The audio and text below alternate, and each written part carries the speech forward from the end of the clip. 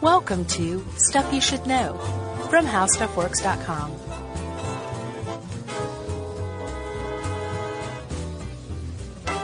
Hey, and welcome to the podcast. I'm Josh Clark. There's Charles W. Chuck Bryant. And put the two of us together, put us in a room with a $2 IKEA lamp and $3 IKEA table.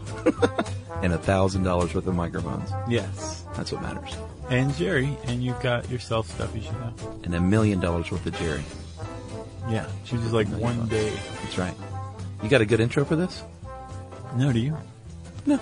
Just talk cicadas. That's what I was thinking. I guess if you'd like me to give an intro, it would be something like, Chuck, have you ever experienced summer? I have. In the South. Summer in the South. For me, cicadas, I associate... Cicada? Cicada. Either one. You know what they say, Josh. What? You say cicada. I say cicada. I say cicada. Yeah, it is cicada. Actually, I have a very quick, funny story. I have a friend named Andrew who had a friend who tried out as a singer for some Broadway show or something, and she did that song, but she had never heard the song, I think, and she sang, "You say potato, I say potato," and didn't know, and that was how she auditioned. Like she just had read it? I guess so. She got it wrong or read it or something, and it was, potato, potato, tomato, tomato. Wow. And I got a good laugh out of the people. That's a good story. Yeah, I thought so. That's a good one. Well, if Andrew was listening, he's probably not. Hello. Hey, how's it going? All right, so moving on. Sorry. Cicadas. Yeah, cicadas. I think we should agree to say cicadas. Well, it is cicada. Okay. I was just goofing. Oh, okay. And if you're talking about cicada, you have probably a certain type in mind, but there are a number of species. I've seen anywhere between 200 and 2,500, depending on who you ask. There you go. And the one though that I think everybody thinks of when they think cicada, especially when they think cicada infestation, is the magic cicada is the species name. Yeah, it's they're periodical cicadas, and that's what we're going to be concentrating on. Right, and because those are the ones that are all over the news. Right. If you're on the eastern seaboard right now, you've been hearing them or hearing about them. Cicada invasion. Cicada invasion, and in fact, if you go to Magic Cicada, that's how I say it. I like magic cicada. .org. There's a map there that shows you where they are currently hatching. Yeah. They have a lot of great resources on that site. Yeah. People get really excited because it's such a weird, freaky, unique thing. It is. That happens every 13 well, that's not true. It happens, more frequently, but each brood will hatch every 17 or 13 years. Right. It happens every year depending on the type of brood. Yeah, exactly. Brood 2 this year? Yes, we're in brood 2. Yeah. And there are two types of broods, or two types of periodic broods. And by the way, periodic broods, the ones that emerge after 13 years or 17 years, are native and indigenous only to North America. Oh, yeah? Yeah, so it's like our special thing. Oh, cool. Yeah, so if you're talking about cicada invasion 2013 to a British person, you're going to be like, I don't know what you're talking about. Right. But, we should say, Chuck, we're going to be a part of this. Oh, yeah. In our own way. Yeah. We're going to be on the TV for Science Channel's Cicada Invasion 2013 on Sunday, May 26th, right? Yeah, they're doing lots of cool programming, and they have gotten us to provide some little bumpers and moments in between with a cool professor that's going to be joining us. And with Professor Mike? Yeah, Professor Mike Raup. He is the foremost... utmost and foremost. Right, esteemed expert on cicadas. Yeah, and he's Maryland Terrapin, is that right? I believe so. All right, go Terps. So yeah, it's called Cicadas and Invaders 2013. It's on Sunday, May 26th on Science Channel. It goes from 8 to 11 p.m., but we're hosting the 9 to 11 p.m. segment, which includes the dramatic climax. Ooh. Yeah. So we're going to be there on Science Channel on that day, so go check it out. That's right. So we know a lot about cicadas, and this is why. That's right. So, again, you said Magic Cicada. I like Magic Cicada for that, but the 17-year brood species is what's coming out along the eastern seaboard. And they're going to be eventually black with orange-veined wings and red eyes. Yeah, generally they have red eyes, although you can occasionally spot a very rare blue-eyed or silver-eyed, but you cannot get money for those. Did you hear about that rumor? No. In 2004, I think there was a rumor that Johns Hopkins was paying money for blue-eyed cicadas if you could find them, and they were like, no. Please like, stop bringing those here. It's neat and it's rare, but we're not offering money up for this. Right. But thank you. We'll take them for free, though, sucker. Yeah. But generally, they're little Steve Buscemi-looking red-eye things. Right. You know. And we should also say, here's what the big deal is. This is why it's called, like, Invaders and the Invasion and Cicada Apocalypse. I just made that one up. Yeah. 2013 for people who don't live here. This happens with the brood, like, every 17 years. And broods are incredibly well synchronized. And there are billions of these things. And because they're synchronized, billions of cicadas are going to all emerge from the ground pretty much at once in an area. Yeah, in fact, Professor Raup himself was quoted in a thing I read today. It said, there's a boatload. There could be 1 billion per square mile, dude. Right. Not 1 billion overall. Right. Like 1 billion in your, like, you and your neighbors' backyards. Yeah, Isn't that like, crazy? Yeah, I think it's more like 1.5 million per acre at its peak. Oh, really? So you and 3 other neighbors, you got 1.5 million. So Raup was wrong? No, he said a square mile. Oh, okay, square mile. Gotcha. Yeah. No, he's not. I don't think he's wrong about anything that has to do with cicadas. Yeah, we haven't met him yet. We're leaving in a couple of days, actually. No, but in real time. We have high hopes. Yeah, of course. So I guess you want to talk about what these guys look like? Guys and gals look like? Yeah. All right. Aside from the orange veins? That's right. They are in the order Hemiptera, which anything that has piercing and sucking mouth parts is in that order. Right. And you got a wingspan between 2.5 centimeters to 15. And have you seen the big ones, man? They're huge. Yeah. Like palm of your hand big. Yeah, the ones in the tropics are up to like 6 inches long. Wow. Their body, not their wingspan. That's crazy. They are bad flyers. Yeah. I guess I'm going to just guess here and say because they're not around long, they don't have a lot of experience. Mm-hmm. They're probably kind of heavy. Yeah.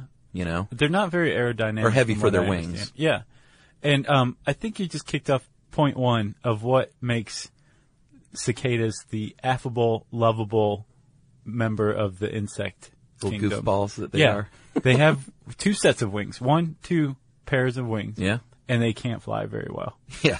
So that's one. Yeah, they have the outer wings are glassy and transparent, and they're longer, and they cover the shorter opaque wings.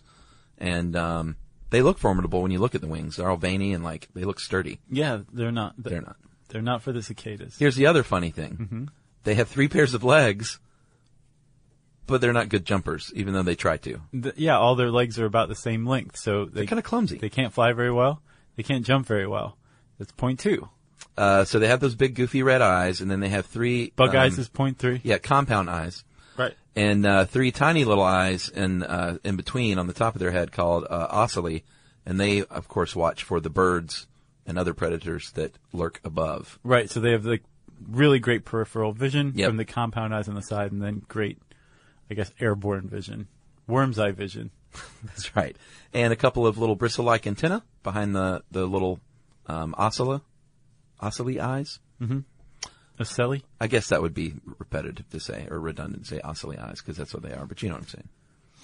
Then they have those mouth parts that we mentioned, and they are in a sheath, a beak-like sheath called labium, Mm-hmm. which they kind of just tuck there between their legs unless they need to use it. Which is what they do when they eat. That sheath, the labium, holds 4 little stickers called stylets.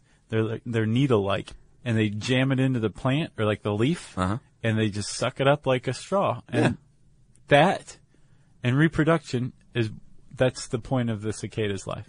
Yeah, well, That's what they do. yeah, reproduction, that was really the point, you know what I'm saying? Yeah. They like to do it. They're like Rasputin. Boy, people are going to be like, that's a random thing to say. Weeks later, you'll understand. So they're famous, though, for not only for their weird 17-year or 13-year emergence, but their loud singing. And before we go on to describe it, we might as well just hear it. Don't you think? Yeah. So a brief little audio bit here from Jerry. This is the cicada singing. Jerry's going to make a cicada call.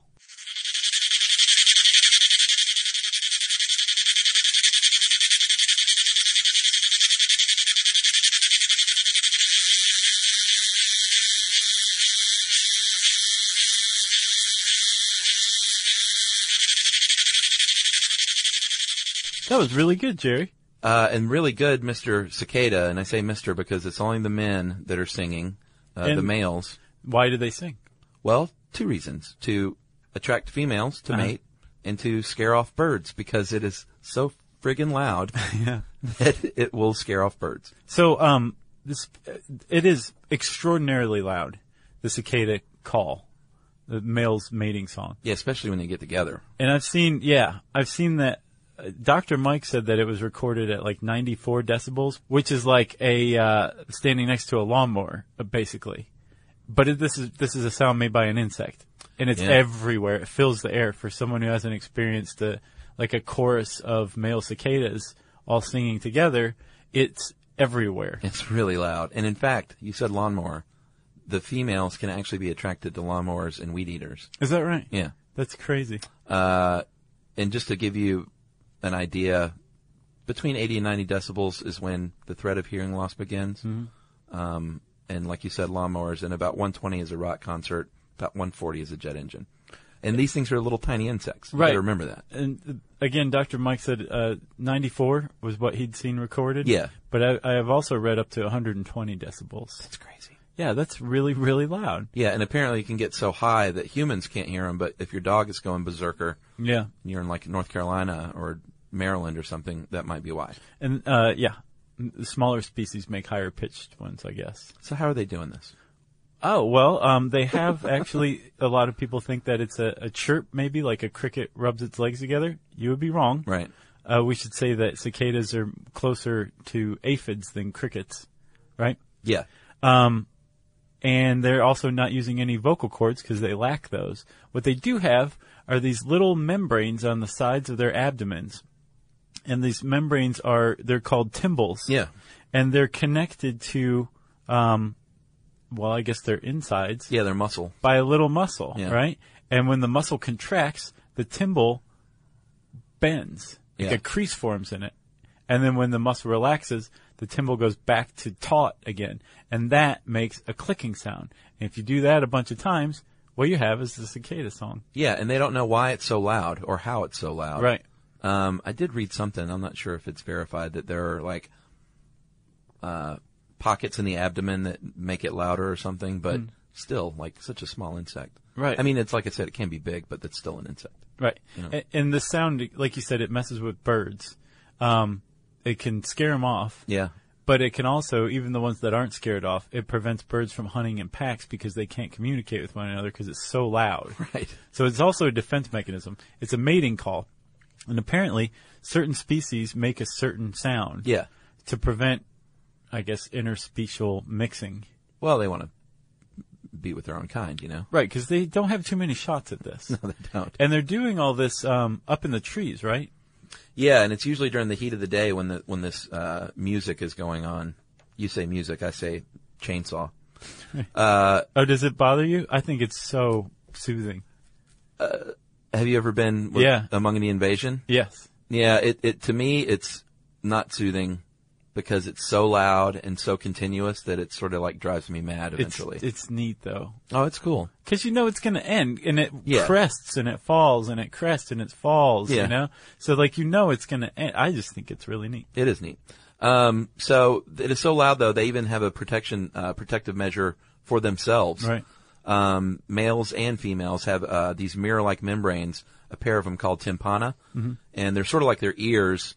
And basically, there's a short tendon connected, and when they're shouting out with their call, they will retract the tendon, and it basically just sort of creases and closes their ears so they don't have to hear. Right. It's like shuts it. Yeah. Yeah. It's like a little they're like one of those mechanical monkeys. function. Yeah, exactly. All right, so let's talk about the mating and the egging and the ovipositing. So this is like pretty much the whole reason a cicada comes to life. This is why they invade, is to mate and reproduce, right? So once the males have attracted some females over, like they search for one another. They do some terrible jumping and some bad flying, and hey, mama, they'll finally come up upon one another and be like, "I like you, I like you," and then they go off. Yeah. And after they mate, the female carves some notches into the stoma of plants. Isn't that crazy? And and then uses her ovipositor, which is an egg-laying appendage, and deposits up to 600 eggs in one little session. Yeah. And then the eggs start to hatch, and they actually fall down out of the tree as larvae. Yeah, these little nymphs. Yeah. Okay, so they're nymphs then. Yeah. And they go through the larval stage in the tree and then fall down out as nymphs, and then they burrow. Yeah, they immediately root underground as a protective measure, and then they start growing and repeatedly shedding their skin over 17 years. 17 years. So think about this. The average cicada lives 17 years. If it's a periodic 17-year cicada, its average lifespan is 17 years. Underground. Right. And then 2 months above ground. Yeah, the most. And then they die. Yeah, like 4 to 6 weeks generally. Yeah.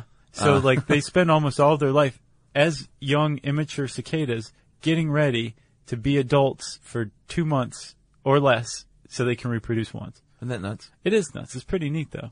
If you don't have cicadas and you're like, what's going on? It means you probably don't have a lot of deciduous trees where you are. Yeah, they like fruit trees, too. Yeah. So don't get bummed out. Just go visit your neighbor if they have some. You've got any oaks? And the question, why are they under there for so long? There are a bunch of theories. I can't wait to talk to Professor Mike, though, in a couple of days. But the leading theory I've heard is that it's like an evolutionary rhythm that they developed to not get eaten. And to avoid predators. Now, that is why there are billions of these things in a square mile or two, and it's because they have relatively few predators underground. There's a type of fungus that can attack them. I saw that. And it can be transferred from generation to generation. There are beetle larvae that will eat them, but for the most part, they're out of the grasp of like their main predators, like birds or whatever. So they do manage to survive, but then so many of them come up and die like very quickly that actually something called predator satiation. Yeah, that's it. Comes about, which means that like the birds just fly off because they're so full they can't eat anymore, and it still doesn't significantly impact the number of cicadas. Yeah, there's still enough afterward to mate and keep the species alive. Right. And produce like, billions. Yeah, like, you tired of eating us yet? The birds are like, I'm so full of cicadas. Yeah. You're like, fine, now we'll mate. Yeah, let's get it on. The birds are full. Apparently a lot of them are born crippled. Yeah, especially thanks to lawn chemicals. Yeah, and have you ever, there's a time lapse on YouTube of one coming out of its exoskeleton. It's pretty awesome. So we should say when they emerge from their burrows, from their chimneys, little mud chimneys, right? Yeah. They're adults, but they're called teneral adults. Yeah. So they're not quite to the adult stage yet. What happens is they have to molt their exoskeleton. Yeah. Which you'll find like attached to a tree or something like that. Yeah, which are, it's cool and creepy. It's super cool. Yeah. And then once they molt, then that's the last time they're going to. Then they're full-fledged adults. And then they have like 4 to 6 weeks. Yeah. Maybe. Like, that's if you successfully make it through bird season and get to mate. Right. Like a lot of these guys die like, within days or weeks. And they dig themselves out too with little shovels on their, it's almost like shovels on their legs. Yeah. And they just dig up and they're like, hey, we're here. Yep. Look out for that bird. I'm already dead. Or, oh shoot, I'm crippled. Or, man, I can't fly. 17 years and I can't fly? Yeah. And here comes a bird. And apparently one of the things that'll kill a cicada is incomplete molting. Like they'll just get stuck and die. Yeah. That's got to be a bad way to go. Yeah, I guess, since there's billions of them, there's all manner of like awful things that happen to most of them. Yeah. Poor guys. So we should say cicadas are known for just huge infestations, invasions, whatever you want to call it, on a 13-year, 17-year cycle. And there's so many of them all at once because there's so many of them, but also because they're like in synchronicity. And they think the reason why they all emerge, usually at night, all at once, is because they're all following the same cue, and they're pretty sure it has to do with ground temperature. Oh, really? Yeah, they think that because... So not evolutionary rhythm? Well... Is that another theory, I guess? No, I think it's probably tied together. Right. Like that rhythm is based on the temperature changes. Oh, okay. And then there would have to be some sort of rhythm because the temperature is going to hit. I think when the temperature starts to average 64 degrees Fahrenheit at the ground, that's when you're going to start to see cicadas emerging. Yeah. But that's going to happen 17 times or 16 times before that 17th year. So there does have to be some other pattern that they're following so they don't emerge sooner, right? But maybe it's just one dude. Right. At the front, this Ralph. The old man. All right, guys, it's been 17 years. Let's do it. Yeah. Let's do this thing. And you mentioned the temperature change, but that makes sense because, they hatch, from a southerly to northernly or northernly? Southerly, northerly. Yeah, let's get rid of those ends. Up the coast. Okay, yeah. So, you'll see them in Georgia first, and then North Carolina, and then Virginia, and then D.C., and then all the way up the Hudson Valley of New York, apparently. So if you were in Philadelphia or D.C. or New York City even, you might see some cicadas this year. In fact, you probably will. Yeah, there's a mathematical formula for predicting when you'll see cicadas in your neck of the woods. So you go to weatherunderground.com, and you find out, you go on their almanac and look at April, and you figure out what the average April temperature was in Celsius. Write that down. And then here's the mathematical formula. E, which is the emergence date in May, equals MC squared. Number. It's close. No. E equals, parentheses, 19.65 minus T, which is that average April temperature in Celsius, divided by 0.5136. That number will give you the date that the cicadas are going to emerge around your area. And apparently it's tried and true. Or you can go to magicicada.org and click on the map. Yeah. If you're not into math and you like pictures. Or if you like both, do both. Yeah, that's true. I don't think I have anything else. I would definitely go look up that time lapse on YouTube. It's pretty cool. I've got more.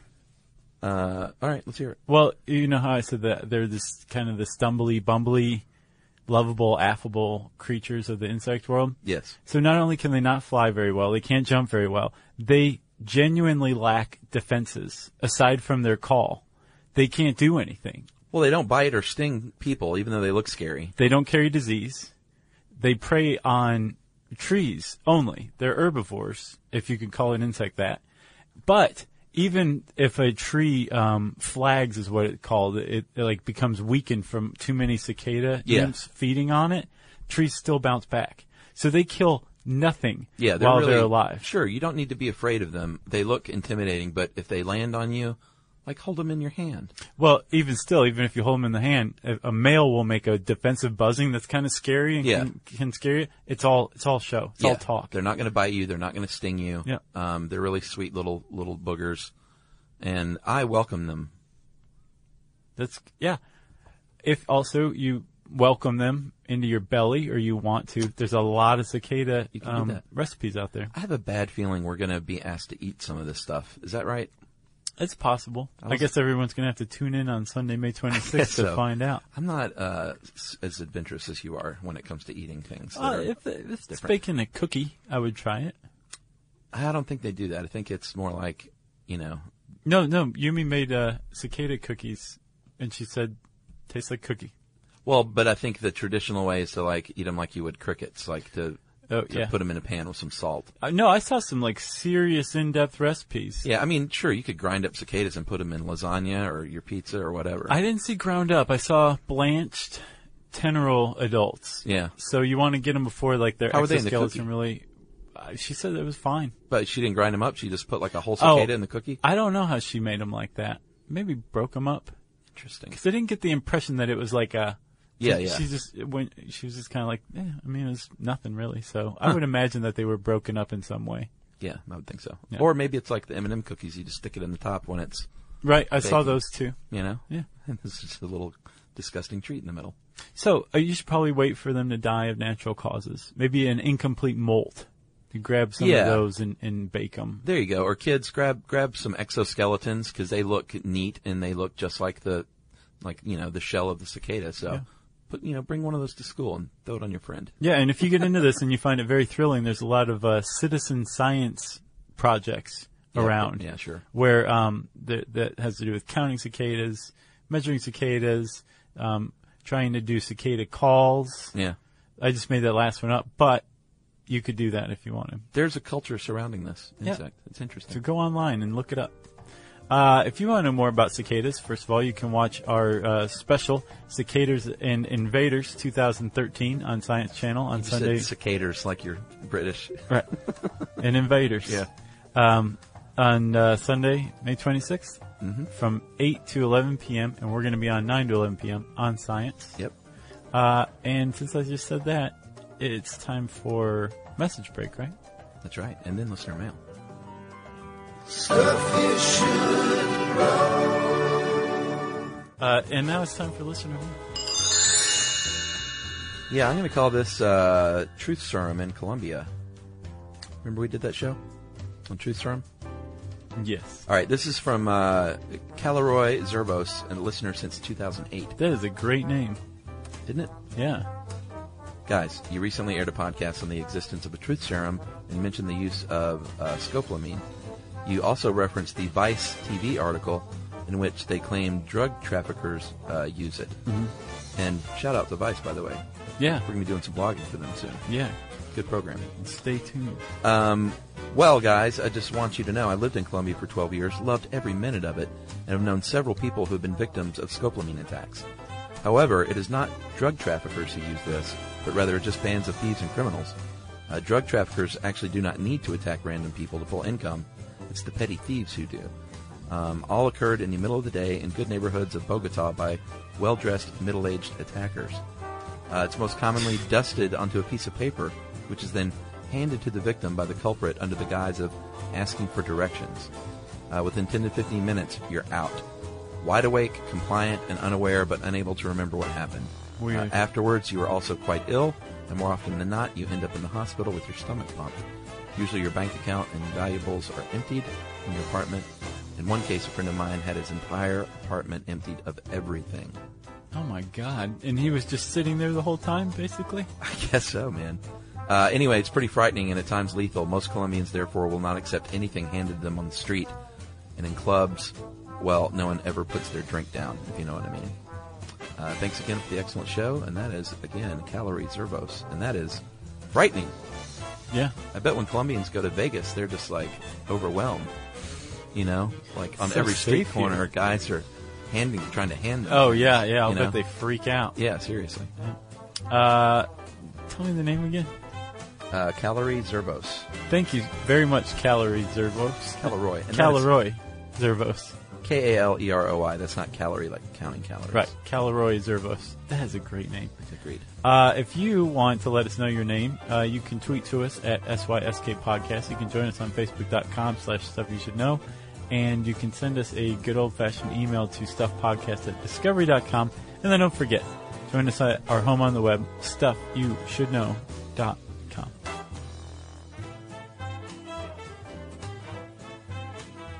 For more on this and thousands of other topics, visit HowStuffWorks.com.